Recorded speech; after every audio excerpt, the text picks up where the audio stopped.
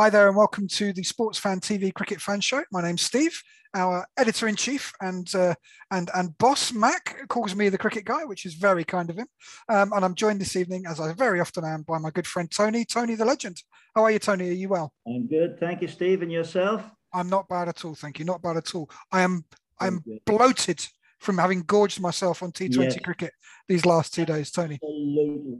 Absolutely. We have had some sparkling cricket. We have. So we're here this time to talk about the World T20 semi-finals and a little preview of the final. As obviously both Tony and I, if you've watched us before, will know, we are England fans and we go and watch England when we can. England. Let's start there. England-New Zealand semi-final. Tony,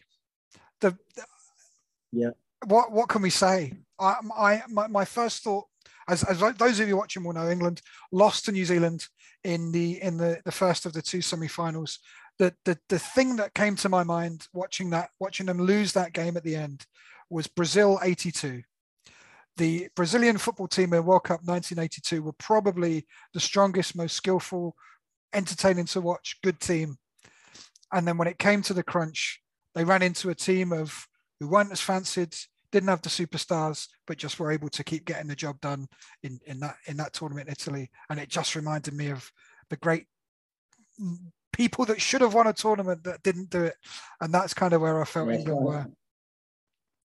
I felt that, we were a bit unfortunate. We've had more injuries than any other country. We lost Roy, and before the tournament, obviously, we lost two or three things. But nevertheless, I think we had sufficient strength in depth to have just edged home.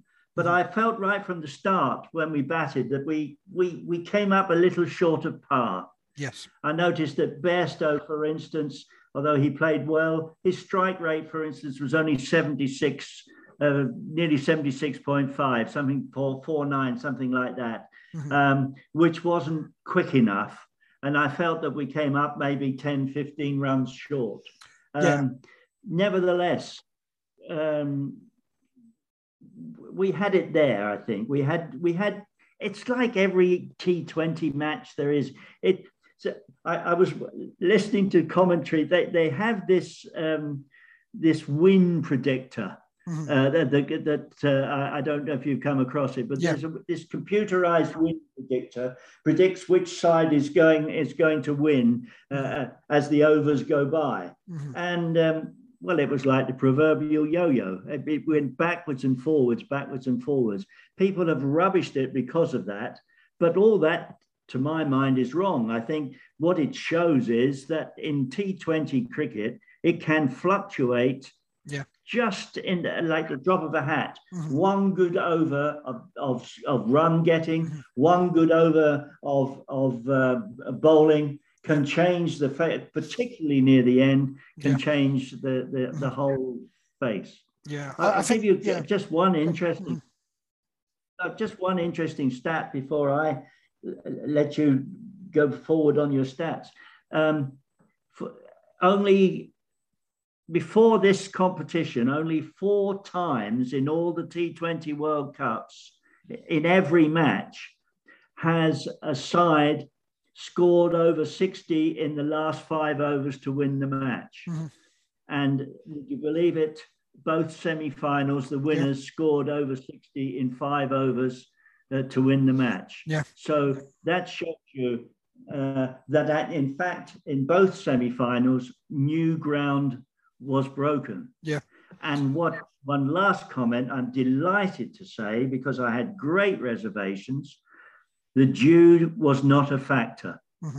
In both matches, the dew did not, even though the team that inserted the other side both times won, it wasn't because of the dew. No, I think so. It wasn't tilted towards it wasn't a question of win the toss, win the game. It wasn't at all. They were. I agree. 166 for 4 is an okay score. Probably would have been enough to win most of the group games, frankly, given the class of England's bowling attack. Butler was fine. I mean, we can't expect him to score 100 or 80 in 50 balls every time he bats. He did okay. Bairstow didn't really get going, and as you say, ended up being out, having absorbed a number of deliveries, was out without even getting to run a ball territory, which wasn't great. Then Milan and Moeen, I feel a bit torn because I don't think you can really criticise either of them. Milan got 41 in 30 balls, strike rate of 136, which was good. Yeah. Moeen 51 in 37 balls, strike rate of 138, which was good, but we probably needed one of them to really go. I think you need one sub 140 score in your upper middle order. You probably struggle to absorb two if you really need to go. And it meant that by the time Livingston got in, and I mean, he scored 17 in 10 balls. He kind of died by the sword. He had to go. He hit a couple of cracking shots, but he just had to go. He hadn't at the time, had he? That's right. And Morgan came in for a couple of balls at the end, and just he got 4 or something in 2 balls, which was fine. But he didn't really have time to affect the game. Moeen managed to get to his 50 by the end. And again, you can't really knock 41 and 51, but under 140 runs per 100 balls, it's not quite enough. So I think they were 15 to 20 short. I think they were, and what they really lacked was quite interesting. They lacked 1 or 2 really big overs. They had overs where they were scored more than 10 on a few occasions, but they didn't have the 18, 20, 25 over that you kind of need to really push a score. They didn't have Nation to come in and no. Well, you see, they arguably they did, because they had Billings who didn't get a bat. Yes.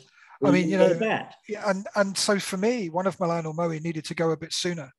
And one of them needed to say, well, I'm going to keep going at the 140 rate. You try and smash the cover off it. And I think Moeen was probably the man to do that. That's a very good point, that somebody needed, if you like, to say what not or bust. I don't Vegas. Bust. Vegas go bust. for it. Absolutely. And neither of them did that. Mm-hmm. I don't think it's in Milan's nature, to be honest. I don't. That, but it's certainly in Moeen's nature. Yeah. That sounds. It sounds as if I'm criticizing the guy, but I'm not. No, I know what you mean. I'm like you. I feel it's, given the performance, it's harsh to criticize them. And 166 was fine. It was okay. And it was a big ground too. Yeah, it was a big ground. Yeah, and I suppose, and again, in the absolute space of being wise after the event, and I appreciate this is wise after the event, because I had absolutely no problem with Bairstow opening the batting. No, I think it was the logical choice to open. But maybe they'd have been better off getting Milan to open and saying to Milan, bat 60 balls and get 80 or something, and have Bairstow coming in the middle order where we know he's very, very effective and so on. So, but that absolutely is wise after the event. I wasn't saying that before the game, but that could have been something they thought about. So anyway, they ended the batting 166 for 4. I could, watching the TV coverage, it was really interesting. I could see that Kevin Peterson clearly didn't think it was enough. He was trying hard not to say it's not enough, but he really felt that. And then New Zealand, they got 167. They got it in 19 overs, which tells you that, 15, 20 short. That's bang where we were. Started very well. Wokes' new ball spell was absolutely superb. Guptill and Kane both out early. Both didn't look Wokes was all over. I think it was. We had the match in the palm of our hands. Then once we got to their 2 main scorers up to now, although Mitchell had been coming into form in previous matches, and I thought for his 72, I thought he played very, very well. He was forceful, and he held the innings together when there was a second wobble before Neesham came to the wicket. Yeah, absolutely, Tony. And I mean, the way I looked at it when I was preparing for this, and looked at the way the overs played out, only 1 over to the 11th. Sorry, there was only a couple of overs in the entire bit up until the last 3 overs where New Zealand scored more than 10 in an over. I think the 11th over was only the second one where they scored over 10, and I think maybe one more in the 13th.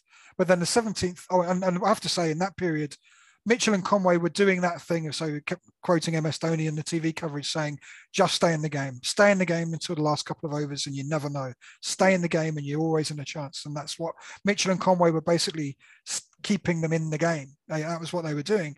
Livingston, I thought, again, bowled really well. We've spoken before. We think he's a bit of a golden arm on this show. 22, I thought it was excellent. He has been the find, I think, of the England team. I regard him now as being indispensable in the team. Absolutely. Because it doesn't matter whether the a left-handed batter or a right-handed bat, he can bowl, and he obviously has the temperament for the big occasion. Absolutely, which is another important factor.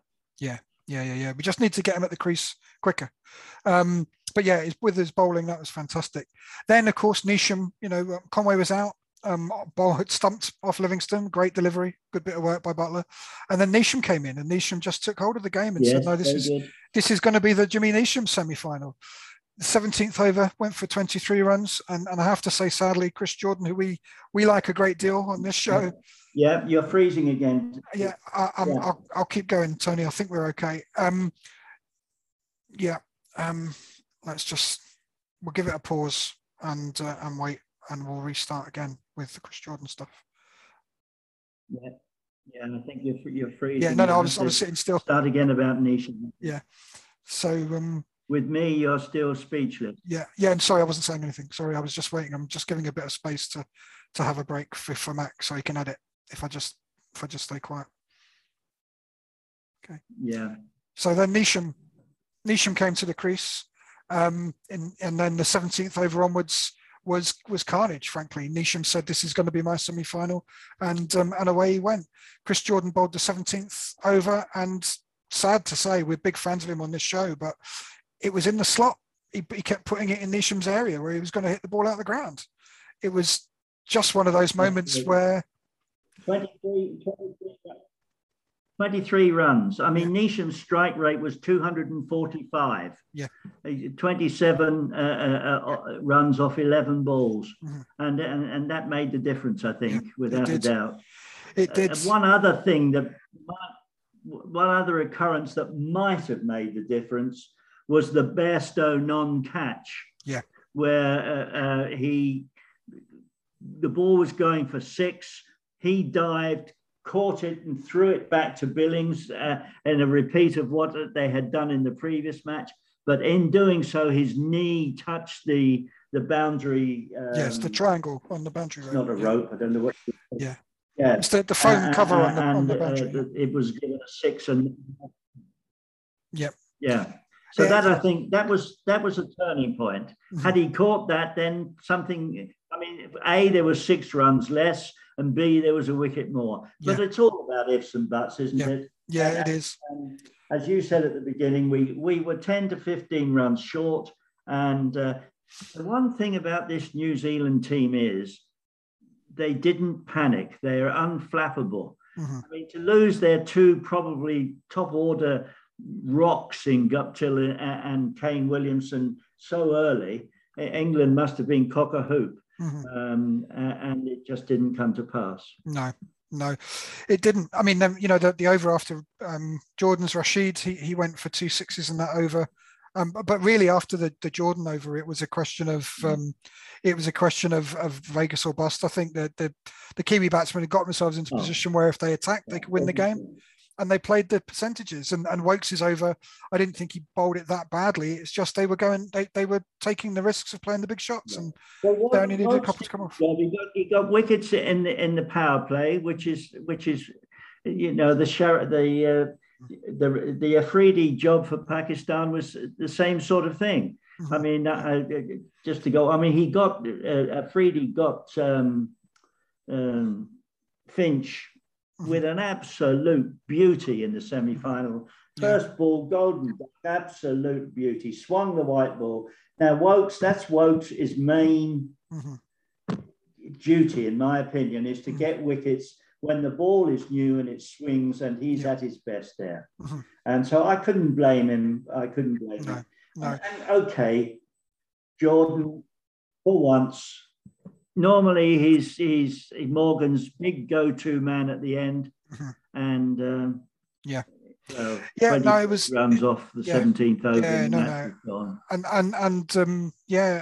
that was it was a shame, but New Zealand went for it and it came off, and that's it. You hang in the game, you hang in the game, you give yourself a chance. And that was that. So yeah, 23 runs off the 17th, 14 off the 18th, and then 20 runs off the 19th. 57 runs in 18 balls, absolutely terrific.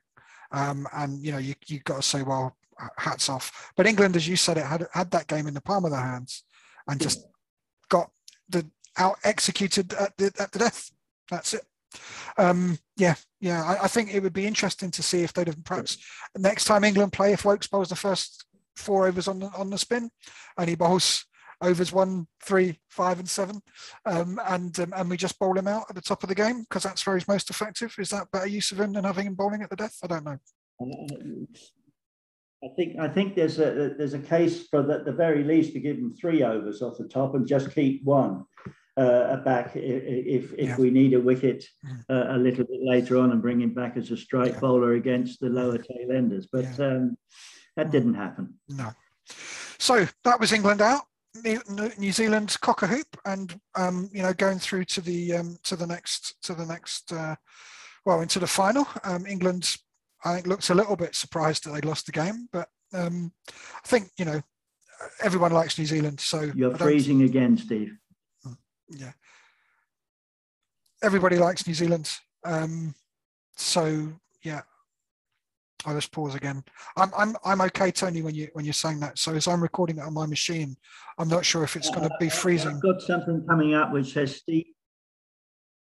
Yeah, I've got Steve's network bandwidth is low coming up on my screen. Okay, I'm not seeing that, and I have once got your connection is low, but because I'm recording it on my machine, it might be that it's okay. I don't know.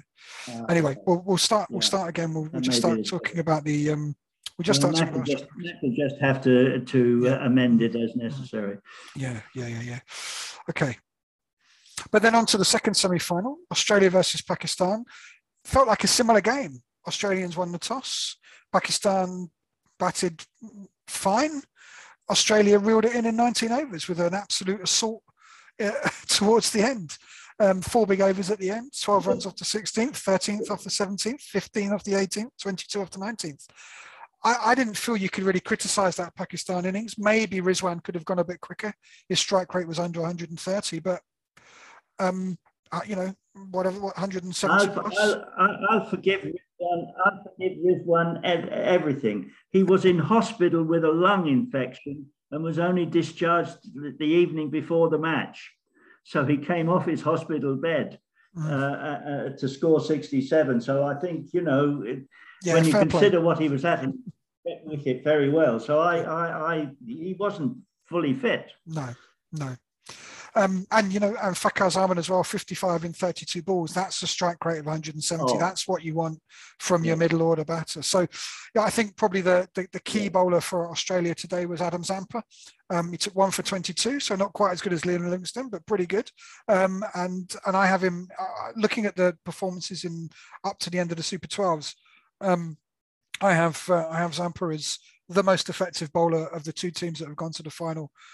His 11 wickets in the Super 12s. He was taking a wicket every 10 and a bit balls and an economy rate of under a run a ball. So he's doing really, really well. Yeah.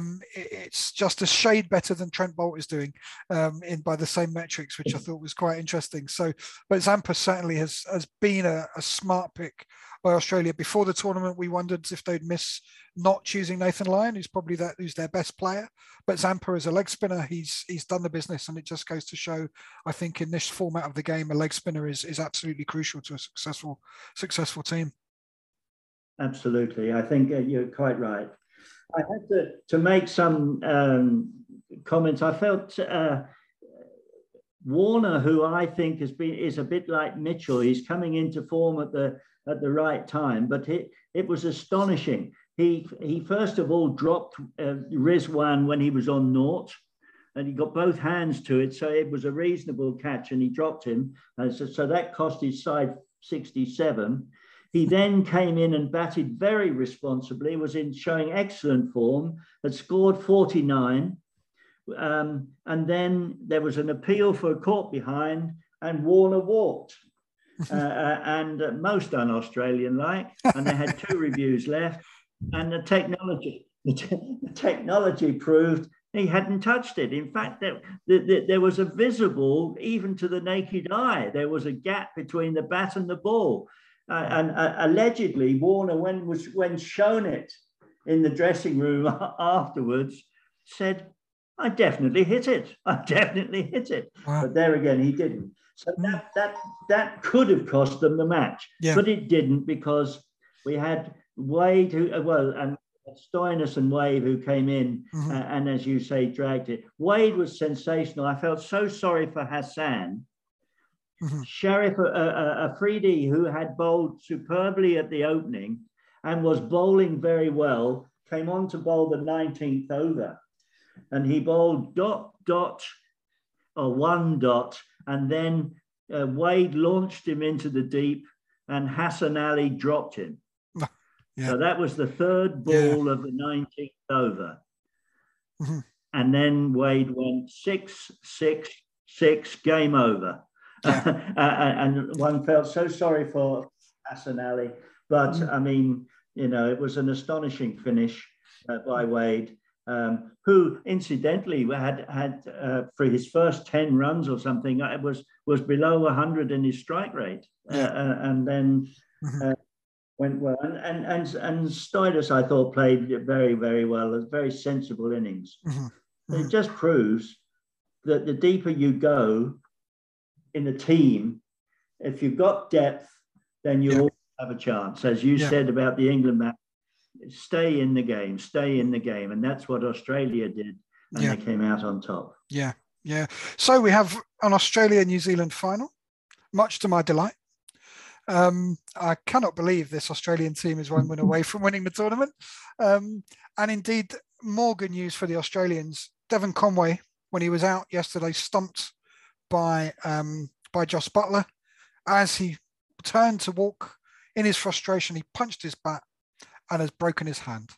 So will not be available for New Zealand for the final. So he's been keeping wicket for them, I think. So they're going to have to shuffle around their team. That gives Williamson and the coaches of New Zealand a bit of a conundrum. I would imagine they'll bring Seifert back into the middle order, and he will keep wicket, but maybe they'll ask Phillips to keep wicket. I don't know, but that takes away a bowling option.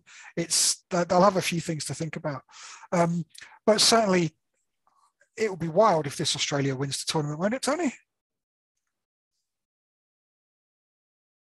Well, I have to say they look, on the face of it, the better balanced side from a bowling point of view.